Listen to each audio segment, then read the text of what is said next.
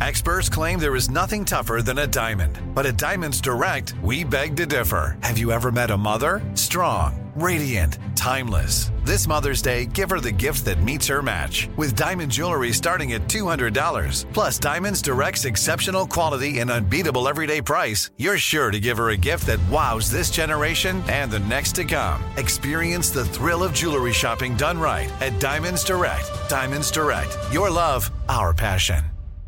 I'm Tracy from Stuff You Missed in History class. Are you a small business owner or even someone who dreams of entrepreneurship? Then check out Season 2 of Mind the Business, Small Business Success Stories from iHeart Podcasts and Intuit QuickBooks. Join hosts Austin Hankwitz and Janice Torres as they interview entrepreneurs sharing insights around starting and nurturing a small business. You won't want to miss these inspiring stories of entrepreneurship and discovering ways to business differently so you can too. When you think about the future, what kind of technology do you envision? Whatever the future holds, artificial intelligence will undoubtedly be at the heart of it all. Join Graham Class as he hosts Season 2 of Technically Speaking, an Intel podcast, and hear from the minds transforming healthcare, retail, entertainment, personal computing, and more with the help of AI. Tune in every other Tuesday and explore the latest technology that's changing our world today and creating a more accessible tomorrow. Listen to Technically Speaking, an Intel podcast on the iHeartRadio app, Apple Podcasts, or wherever you get your podcasts.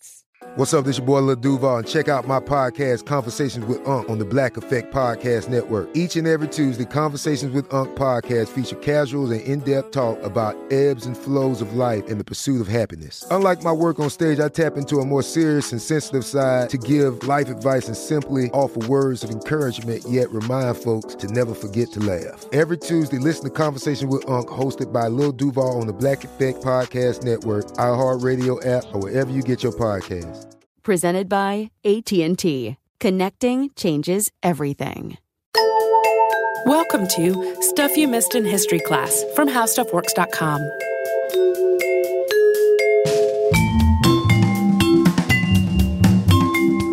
Hello and welcome to the podcast. I'm Holly Fry. And I'm Tracy V. Wilson.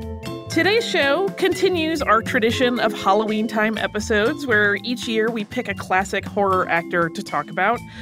Spoiler alert, though, I feel like it's fair to say this one goes down a fairly sad path. So just if you're not ready for that, maybe save this one for later.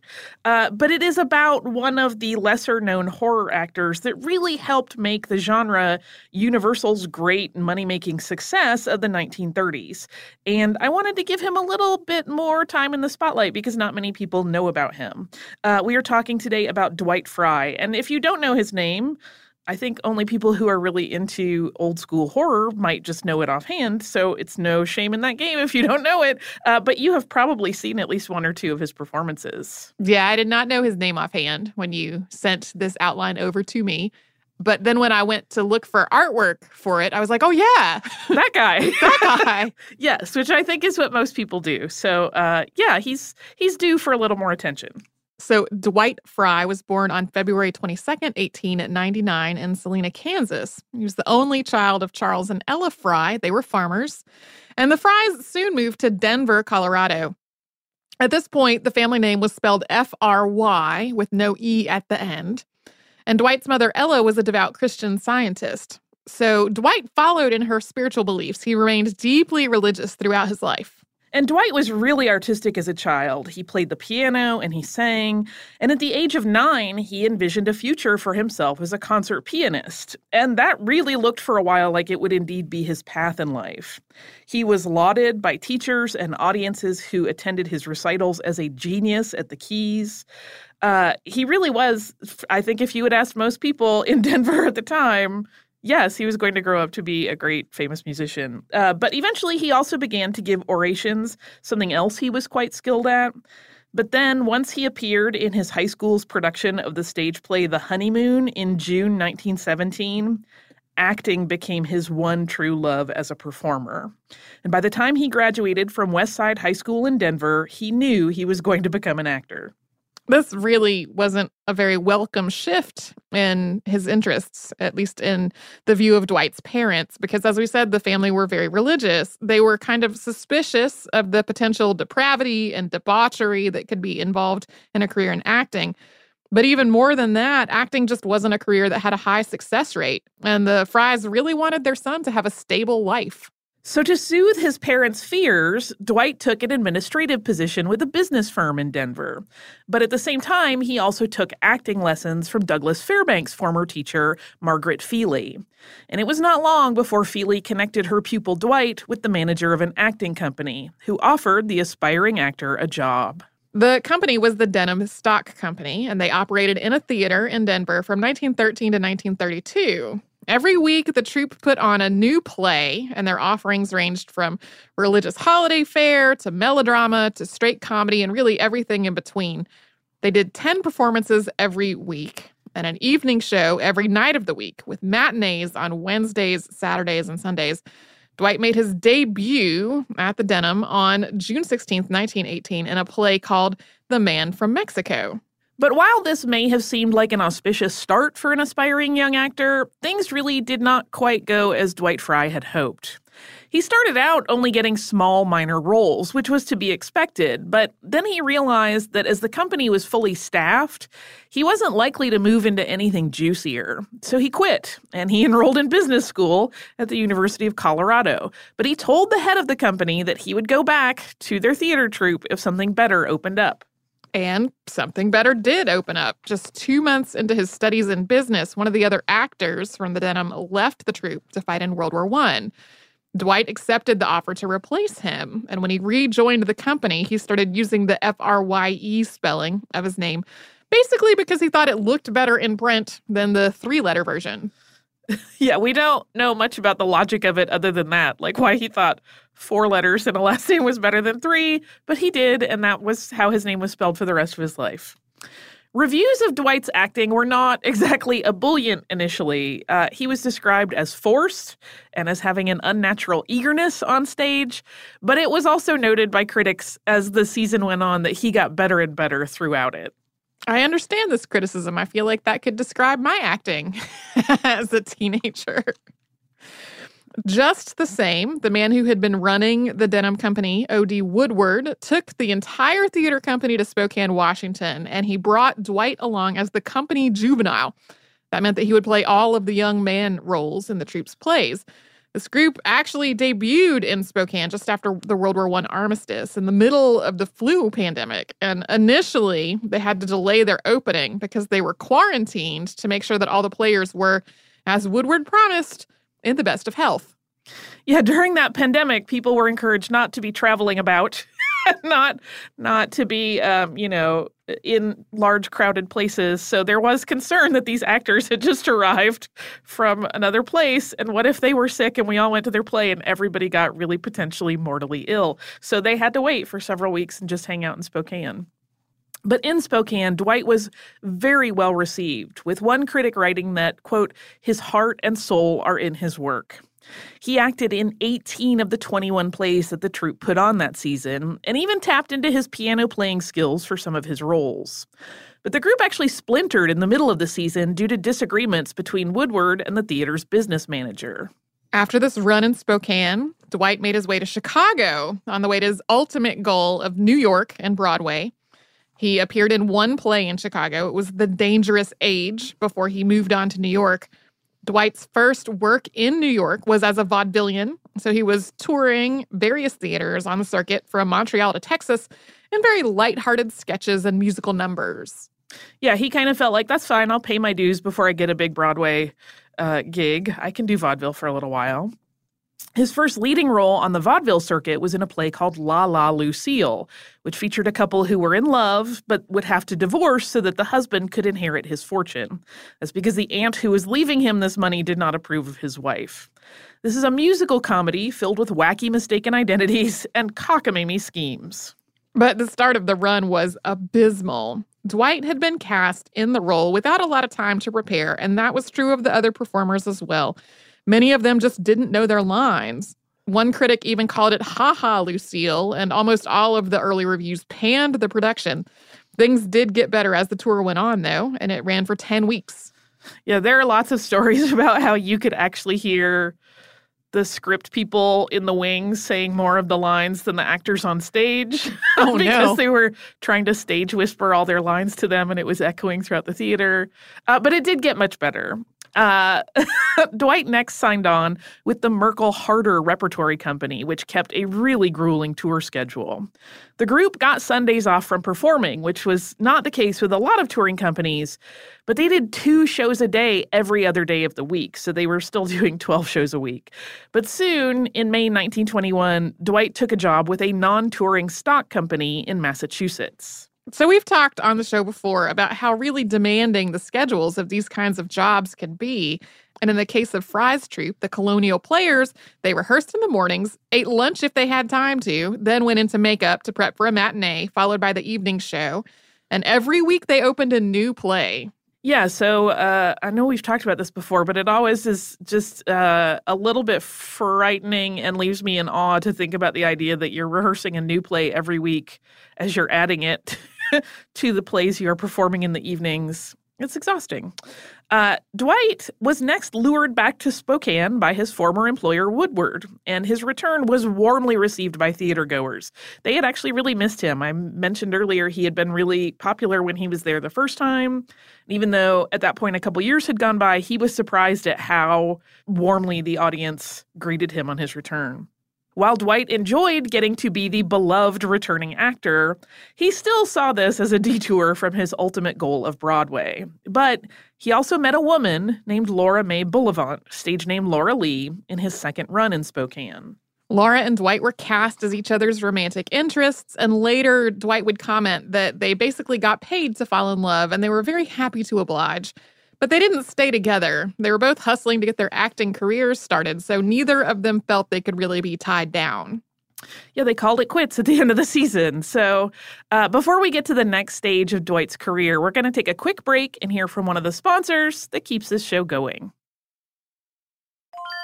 I'm Tracy V. Wilson from Stuff You Missed in History Class. Did you know small businesses make up 99.9% of all businesses in the United States? The world is powered by entrepreneurs, and if you're a small business owner or even someone dreaming of starting your own business, then you'll want to check out Season 2 of Mind the Business, Small Business Success Stories from Ruby Studio, from iHeartMedia, and Intuit QuickBooks. And every episode, hosts Austin Hankwitz and Janice Torres talk to entrepreneurs about how they've grown from the lessons of launching and nurturing a small business and how they have found success being their own boss. From the excitement of first starting out to finding the right tools and resources to process invoices and payments like QuickBooks Money, you won't want to miss these inspiring stories of entrepreneurship and discovering ways to business differently so you can too. And if you're a small business owner or even someone dreaming of starting your own business, then you'll want to check out Season 2 of Mind the Business, Small Business Success Stories from Ruby Studio, from iHeartMedia, and Intuit QuickBooks. Today I'm going to give you some straightforward advice on how to deal with naughty kids. How about instead of timeouts, time-ins? Time for you to start paying some bills. I'm JB Smoove, and that was a full episode of my new podcast, Straightforward, inspired by guaranteed straightforward pricing from AT&T Fiber. Get what you want without the complicated. AT&T Fiber, live like a gigillionaire. Available wherever you get your podcast. Limited availability in select areas. Visit AT&T.com/hypergig for details. Planning your next trip? Choice Hotels has a stay for any traveler you want to be, with 22 brands and over 7,400 locations. Whether you're a business traveler, a family road tripper, someone who wants to seek out history and maybe make your own, or just planning a quick getaway, Choice Hotels has a stay for any you. Like a Cambria Hotel, where you can be a cocktail connoisseur and sip locally inspired craft beverages at downtown locations in the center of it all. This is a fun way to visit cities with a lot of history and a lot of fun in mind. Or a Radisson Hotel for all our productivity powerhouses out there. With flexible workspaces and on-site restaurants, you'll get the most out of your work trip. You'll get the coffee, the Wi-Fi, and the work done. And we can't forget about Comfort Hotels. Imagine you're a family road tripper, waking up in your big spacious room and then heading down to a free hot breakfast for the entire family, including waffles. So you'll be well fed and ready for the day's adventure, even if that's just relaxing. After that, you're spending all afternoon relaxing by the pool. You deserve it. What are you waiting for? Join Choice privileges and start earning points toward your next stay. Find a stay for any you. Book directly at choicehotels.com, where travels come true.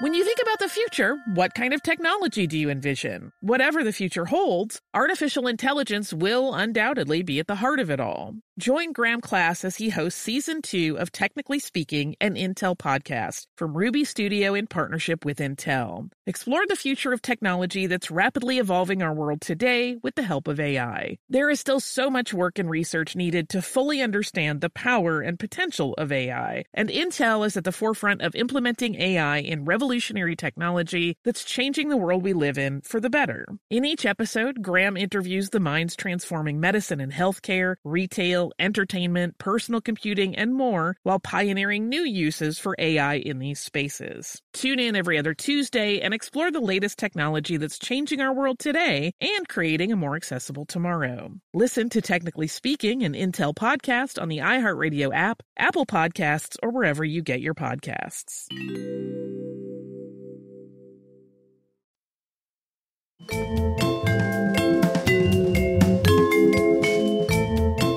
After that second run in Spokane, acting opportunities weren't exactly falling at Dwight Frye's feet. So he decided to return to Denver briefly to visit his parents and think things through. And he actually considered quitting the theater and going back to business. In a surprising move, his parents were like, no, this is your dream, do it, even though they hadn't been super thrilled about acting initially. And before he could get too attached to the idea of becoming a businessman, he went back to Massachusetts and he joined the Colonial Players for their 1922 summer season. And that proved to be a very smart decision. One of Dwight's fans in Massachusetts asked a connection from Broadway to come and see a Colonial Players show and scout Dwight Frye. And the producer, Brock Pemberton, was impressed with what he saw, so much so that he signed Frye to a contract after seeing him in exactly one play. Dwight finished the summer season with the Colonial Players and then headed to Broadway to appear in a play called The Plot Thickens. Dwight made his Broadway debut on September 5th, 1922. And while the play itself didn't get good reviews, Dwight did. The Plot Thickens only ran for 15 shows, but right after, Dwight immediately started a new play, The Absurdist: 6 Characters in Search of an Author. The show had 2 test stagings, one in Scarborough-on-Hudson and one for the incarcerated population of Sing Sing Correctional Facility. Then it opened on Broadway on October 30th, and Frye got good reviews. The play ran for 137 shows, which was way beyond its planned 4-week run. Yeah, that was not really a common practice to go to a prison and run a potential Broadway play as a test audience. But Brock Pemberton was a little bit outside the box in his thinking. He was like, well, there are no critics there, so we don't have to worry about that. And I will see what an audience who actually wants to be entertained thinks of this play, which is pretty interesting in terms of like a thought process. Laura Bullivant, Dwight's girlfriend from Spokane, had also made her way to New York, and she was working as a dancing girl. Late 1922 was a great time for Dwight Frye because his career was taking off, they were back together, and he was in love. After 6 Characters in Search of an Author, Dwight moved on to a comedy called Rita Coventry, where he played one of the titular character's romantic interests who was also a musician. The play opened at the Bijou Theater on February 19th, 1923, and it put Frye on the map. Reviews talked about how the show dragged until Frye showed up, and then it became delightful. The next morning, Dwight and Laura read the reviews together over breakfast. And based on the success of Rita Coventry, Brock Pemberton signed 24-year-old Dwight Frye to a 5-year contract. From then, his career continued with a series of other well-received performances. He also returned as a featured guest to the Colonial Players in Pittsfield, Massachusetts in the summer of 1923, and he was the darling of that summer season. He even reprised his role in Rita Coventry with that stock company. The musical comedy Sitting Pretty debuted on Broadway on April 8th, 1924. And as the star, Dwight delighted critics and audiences. It was during this time that powerful critic Charles A. Collins lauded Frye as the next John Barrymore. Yeah, at one point he was actually put on a list of like the 10 best stars of Broadway, which was pretty huge at the time. In the 1925 melodrama Puppets, Dwight played a villain, a white slaver named Frank Mohax. This was a departure from the roles that he had been playing up to that point because he had done a lot of musicals and a lot of comedy and light fare, and the critics and audiences adored him in this villainous role. This was followed by the show A Man's Man in 1925, which is a story about a married couple who yearns for more in the ways that their desires are twisted by others for their own designs. While Dwight Frye had been lauded and praised for his work up to that point, A Man's Man truly made him a star. The reviews were all praise, and Dwight called it one of his favorite roles. A Man's Man ran for 120 shows, and Dwight's co-star in the play, Josephine Hutchinson, later talked about how immersed Frye would become in the role. In essence, he was method acting before that was a common technique of actors. She once told writer Gregory William Mank, quote, "Dwight would come into the theater and so hypnotize himself into his role every night that I was afraid he'd kill me." Yeah, he was an immersion actor all the way. Beginning at the end of 1926 and running well into 1927, Dwight was in a comedy play, the title of which utterly charms me. It was The Devil in the Cheese. This play had a plot as nutty as one might expect, with an Egyptian god appearing to grant one of the characters a wish after that man eats a piece of mummified 2,000-year-old cheese. I feel like this is a cautionary tale about our Unearthed episodes. I do too. In the cast, along with Dwight Frye, was also a foreign-born actor whose career would end up tied to Dwight's down the road, and that was Bela Lugosi. Both Lugosi and Frye got the best reviews of the cast, but they didn't become friends. After The Devil in the Cheese ended its successful run, Lugosi went on to star in the Broadway production of Dracula, and Dwight Frye went on to a whole string of jobs, some successful and some not, but he was consistently reviewed positively. Yeah, he was one of those actors that even if the play was a clunker, they would always go, but Dwight Frye was great. Like he was kind of the saving grace of a lot of shows. In 1928, Dwight had great success in Mima, this time as another villain, a very cruel pimp with the nickname Alphonse the Spider. And the reviews of that play, which was set in hell and had a constant swirl of rumors about how the entire cast nearly had nervous breakdowns from the way that the rehearsals had been run, were not good. It was not well reviewed at all. But the dark nature of the material and the spectacle of the production, it was one of those shows where the sets were really lavish and expensive, continued to draw audiences. It made a ton of money and was a huge success, and it ran for 180 shows. On August 1st, 1928, Dwight and Laura got married. They honeymooned in Bermuda. Her career was also really blossoming, and during the run of Mima, she was in rehearsals and opening a Broadway show called Congratulations. That opened in April 1929, and it ran for 39 shows. After a very successful 1928-29 season for Dwight in New York, he opted to once again return to the Colonial Players in July of 1929 for another guest engagement there. And at the end of 1929, Dwight's Broadway career was undeniably successful. But as the Wall Street crash threw New York into a tailspin because a lot of the people that were paying for Broadway tickets were suddenly without money, Hollywood beckoned to a lot of theater actors. Dwight and Laura moved to Los Angeles, and Dwight started acting in L.A. plays, starting with Rope's End, which was based on a 1924 murder case. And just as he had in New York, Frye received praise for his work and soon was making a name for himself as a character actor. He also appeared in a revival of A Man's Man. All that positive critical attention that he was getting on stage paid off when Dwight started getting his first film roles. He first played a gangster in The Doorway to Hell in 1930, followed by a larger role in Man to Man later that same year. As 1930 came to an end, Dwight Frye's life had two big events unfolding. One, he and Laura were expecting a child. And two, he was cast as Renfield in Universal's Dracula. Dracula started shooting on September 29th, 1930. And just as with any other role, Dwight really threw himself into it. In the Bram Stoker novel that the stage play and film were adapted from, Renfield is described in the fictional journal of Dr. Seward in the following way, quote, sanguine temperament, great physical strength, morbidly excitable, periods of gloom, ending in some fixed idea which I cannot make out.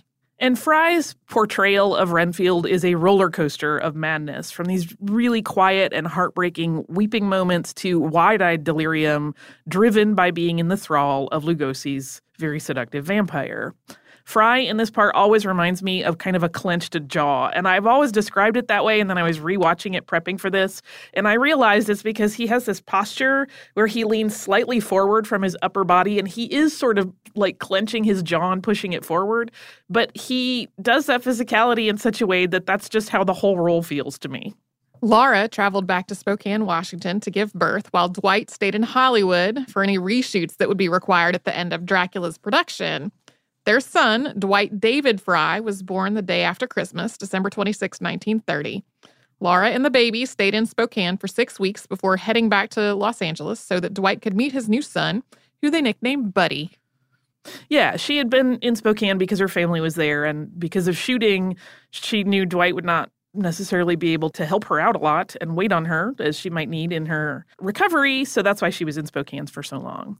And we are going to talk about the release of Dracula and the films that Fry worked on after it in just a moment, but first we're going to pause for a little sponsor break.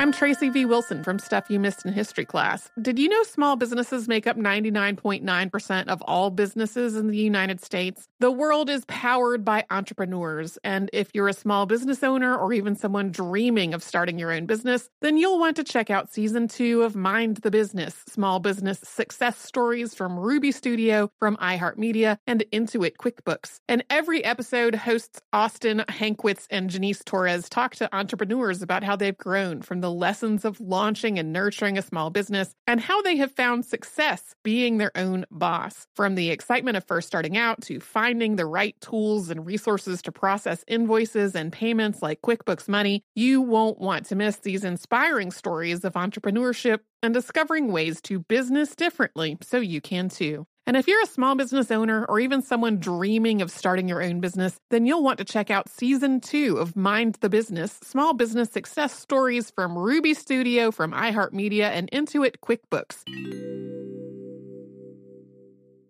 Today I'm going to give you some straightforward advice on how to deal with naughty kids. How about instead of timeouts, time-ins? Time for you to start paying some bills. I'm JB Smoove, and that was a full episode of my new podcast, Straightforward, inspired by guaranteed straightforward pricing from AT&T Fiber. Get what you want without the complicated. AT&T Fiber, live like a gigillionaire. Available wherever you get your podcast. Limited availability in select areas. Visit AT&T.com/hypergig for details. Planning your next trip? Choice Hotels has a stay for any traveler you want to be, with 22 brands and over 7,400 locations. Whether you're a business traveler, a family road tripper, someone who wants to seek out history and maybe make your own, or just planning a quick getaway, Choice Hotels has a stay for any you. Like a Cambria Hotel, where you can be a cocktail connoisseur and sip locally inspired craft beverages at downtown locations in the center of it all. This is a fun way to visit cities with a lot of history and a lot of fun in mind. Or a Radisson Hotel for all our productivity powerhouses out there. With flexible workspaces and on-site restaurants, you'll get the most out of your work trip. You'll get the coffee, the Wi-Fi, and the work done. And we can't forget about Comfort Hotels. Imagine you're a family road tripper, waking up in your big spacious room and then heading down to a free hot breakfast for the entire family, including waffles. So you'll be well fed and ready for the day's adventure, even if that's just relaxing. After that, you're spending all afternoon relaxing by the pool. You deserve it. What are you waiting for? Join Choice Privileges and start earning points toward your next stay. Find a stay for any you. Book directly at choicehotels.com, where travels come true.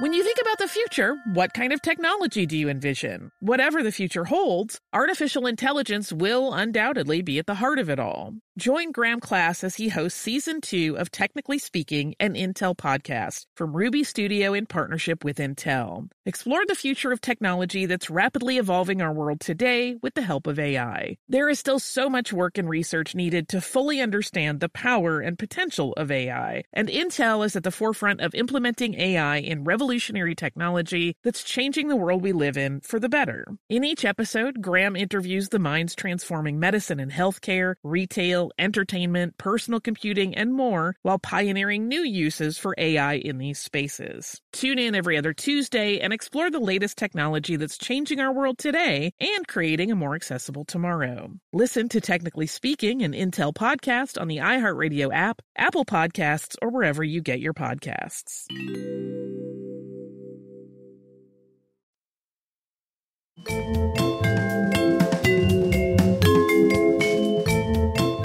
when Dracula was wide-released on Valentine's Day of 1931, it was an instant hit.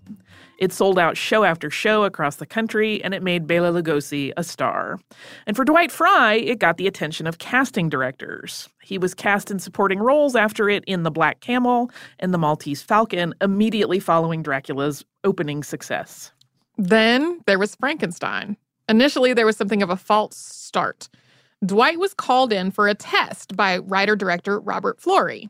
Lugosi was in the same test as Dr. Frankenstein's monster. Fry was auditioning for the role of Fritz, who was a hunchback dwarf who didn't appear in the original novel, but was added for the stage adaptation. Yeah, and then he was included when that stage adaptation was adapted for film. Florey's test for Frankenstein is something of a controversy in film history. Florey always claimed that the test went great, but stories have persisted that, in fact, it was a big problem, it was unintentionally comedic, and Lugosi was super angry about the whole thing and felt that the role, at least as it was written for that test sequence, was beneath him. And so the movie fell through for a variety of reasons. Dwight, in the meantime, had to mortgage his car to make ends meet. But then former podcast subject James Whale decided to take on Frankenstein. He reworked the project, cast Boris Karloff as the monster, and started shooting in August of 1931. Fry remained in the role of Fritz, stealing a brain for Dr. Frankenstein's project and then later taunting the monster mercilessly. As he had done on previous roles, Dwight would not drop out of character once he was in makeup, so he often frightened the cast and crew just by sort of lurking around the set. This was in contrast to Boris Karloff, who, if you look around online for very long, you will find pictures of this, but he took tea and he smoked and he played with animals in between takes, all in that full monster makeup. And filming wrapped on October 3rd of 1931. On November 20th, the film premiered through a series of soft openings before moving to the larger New York and LA markets. And that was done because Universal was actually concerned that it might be too frightening, and they wanted to see how it played in small release first. They didn't need to worry, though. Frankenstein was an even bigger hit than Dracula had been. But at this point, audiences who had never seen Dwight Fry a year earlier had now seen him in 2 horror films, both times playing madmen back to back. He might have been able to do it all on stage, from musical theater to serious drama, but to moviegoers, he was only this sort of creepy madman henchman type person. Yeah, it kind of bit him on the tail, being as good as he was. Dwight had mounting pressure as a provider at home. His father had died, and his mother moved to California to live with his family in the Hollywood Hills. And he did get work. He had a series of bit parts in medium-success films, but he was already suffering from typecasting. In 1933's The Vampire Bat, he played a simpleton named Herman who kept bats as pets, and Herman is wrongfully scapegoated in the plot for a series of murders. It's very charming. I really love the Vampire Bat, and there is one of the best shock takes in that movie ever by one of the actresses in a scene with Dwight Fry, in my opinion. And it is apparent from this movie that already Hollywood saw this multi-talented and musically skilled actor, Dwight Fry, in just the one way. He really missed getting to play different characters, so he started stage acting again. He started living something of a bi-coastal life, traveling back and forth from LA to New York, touring plays and still working in film, although his film roles continued to generally be these creepy weirdo characters. In a way, he was living 2 lives in the early 1930s.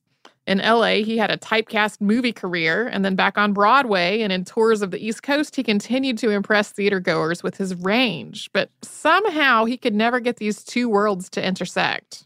Yeah, it's so strange because he was so talented in so many ways and had really come up doing comedy. So to then only get the one type of role over and over and over in Hollywood was really frustrating. But then he got offered a role as a good guy. It was still in a horror movie. That still fresh genre was all the rage at the time, and it was called The Crime of Dr. Crespi, along with Erich von Stroheim. Although after the picture was finished, it kind of lingered for a while without a release date until it was finally put out in 1935. In the meantime, James Whale made his second Frankenstein movie, which eventually became The Bride of Frankenstein, and he conjured a part for Dwight by cobbling together 3 smaller roles. Dwight had really loved working with James Whale, so he was really happy to do another horror film with him. As the character of Carl, Fry got a chance to be comedic and scary and to have a really fabulous death scene. Whale's second Frankenstein movie was a huge success.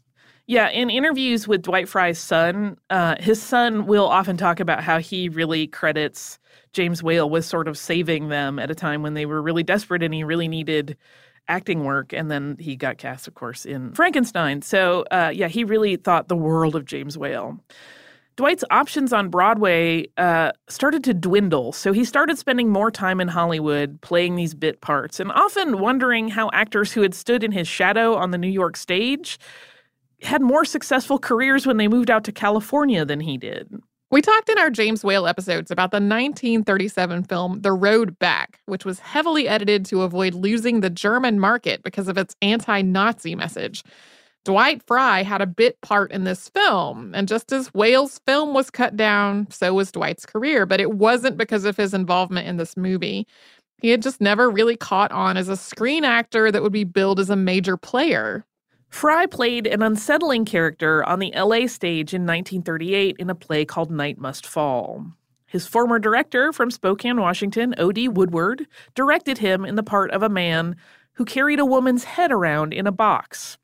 And that play ran at LA's Mason Opera House in May of that year. In the summer of 1938, the Regina Movie Theater in Los Angeles was really struggling. The 640-seat venue wasn't selling tickets, and in a desperate move, the manager, E. Mark Uman, booked a horror triple bill as kind of a stunt in the late summer. So starting in August of that year, they started showing Son of Kong, Dracula, and Frankenstein on one ticket.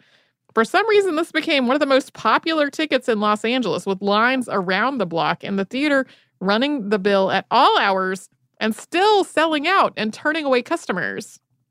I have a side theory about why this was so successful, and it harkens back to our air conditioning episode. Oh, yeah? So if you could pay for one ticket and get like 5 hours of air conditioning, wouldn't you do it?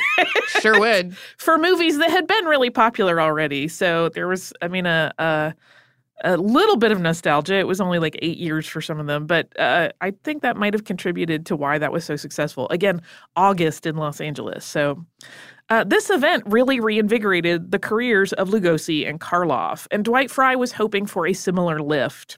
He actually took his son to one of these shows, and he was a little bit disappointed that Buddy enjoyed himself, but was not the least bit scared. He was kind of hoping that Renfield would inspire just a little bit of terror, and instead his son just thought it was amazing and fun. Dwight was cast in Son of Frankenstein, which was funded in the hopes of cashing in on the new wave of interest in these older Universal horror pictures. But by the time the film was edited, Fry's small part was completely removed from it. In 1941, Dracula was staged in Los Angeles at the Beaux Arts Theater. And for the stage production, Fry reprised his role of Renfield. He also continued to take bit parts in films, and he actually appears in a short film called Don't Talk, which was made in 1942 and was nominated for an Oscar that year. But that was like a small bright light in a dimming career. He needed to make ends meet, so he took a job at the Douglas Aircraft Factory and worked there as a tool designer at night.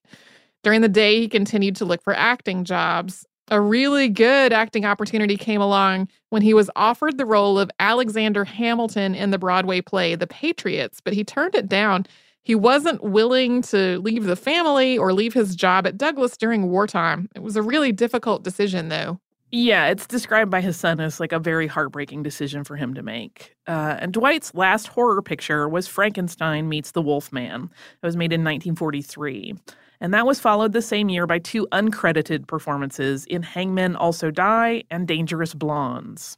His wife Laura picked up work as a store clerk to keep the family afloat. Finally, in late 1943, there was a ray of light.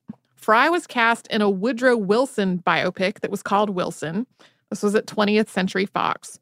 He had the smallish role of Wilson's Secretary of War, Newton D. Baker, but Fox was putting a lot of money into this movie. It was going to be their big offering of 1944, and it would be Fry's first color picture. Yeah, he was pretty excited that this was going to kind of relaunch his career.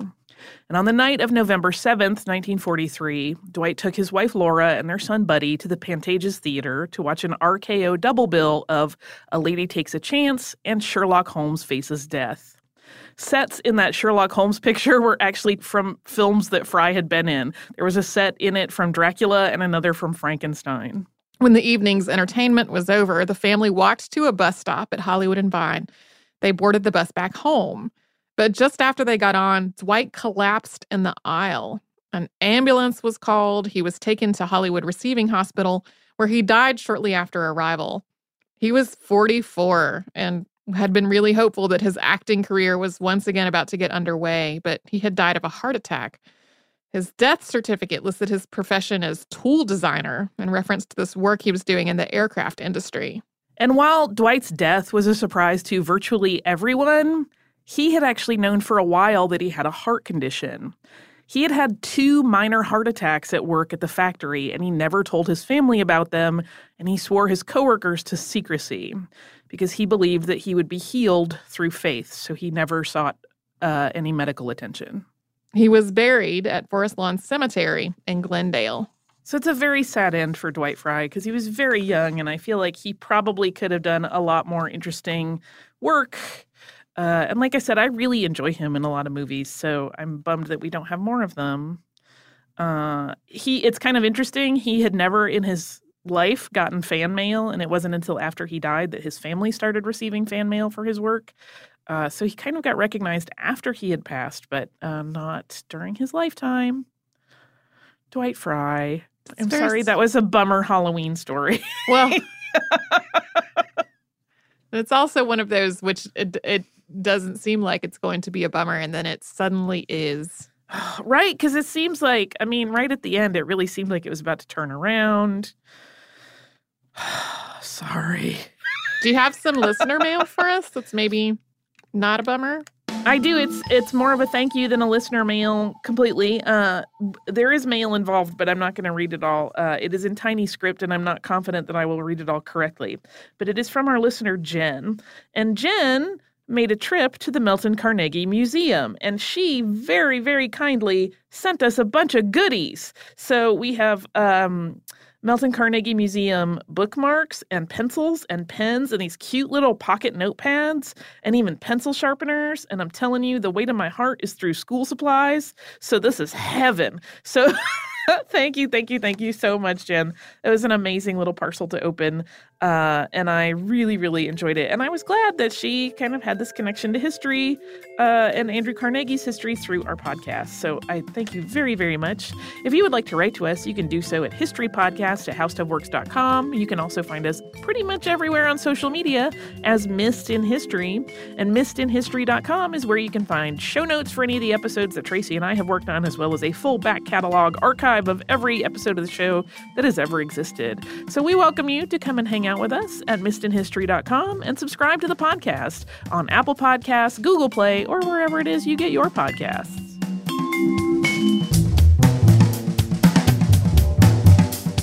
For more on this and thousands of other topics, visit howstuffworks.com.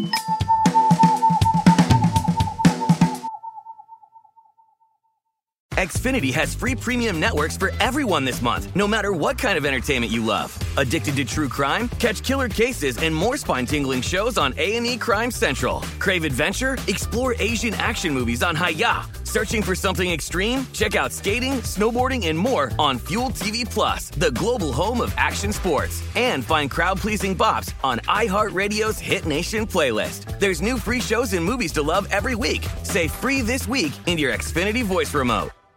Looking to part ways with complicated, expensive, and uncertain shipping? Then give your business the edge it needs with USPS Ground Advantage shipping from the United States Postal Service. Keep everything simple with clear upfront pricing and no unexpected surcharges. Keep things affordable with some of the lowest prices out there. And keep it all reliable with on-time ground shipments. It's time to turn shipping to your advantage. Learn how at USPS.com/advantage. USPS Ground Advantage. Simple, affordable, reliable. We are the voice of NASCAR. The green flag is in the air, and we are underway. The Great American Race. The Motor Racing Network. NASCAR Cup, Xfinity, and Craftsman Truck Series Racing live on your hometown radio station and MRN or NASCAR.com. Martinsville, Talladega, the Chicago Street Course. We have the side-by-side action and last lap passes for the win. Photo finishes. Ryan Blaney will win. The voice of NASCAR, the Motor Racing Network. Xumo Play is your destination for endless entertainment. With a diverse lineup of 350-plus live channels, movies, and full TV series, you'll easily find something to watch right away. And the best part? It's all free. Love music? Get lost in the 90s with iHeart 90s, dance away with hip-hop beats, and more on the iHeartRadio music channels. No logins, no signups, no accounts, no hassle. So what are you waiting for? Start streaming at play.xumo.com or download from the app and Google Play stores today. All you can stream with Xumo Play.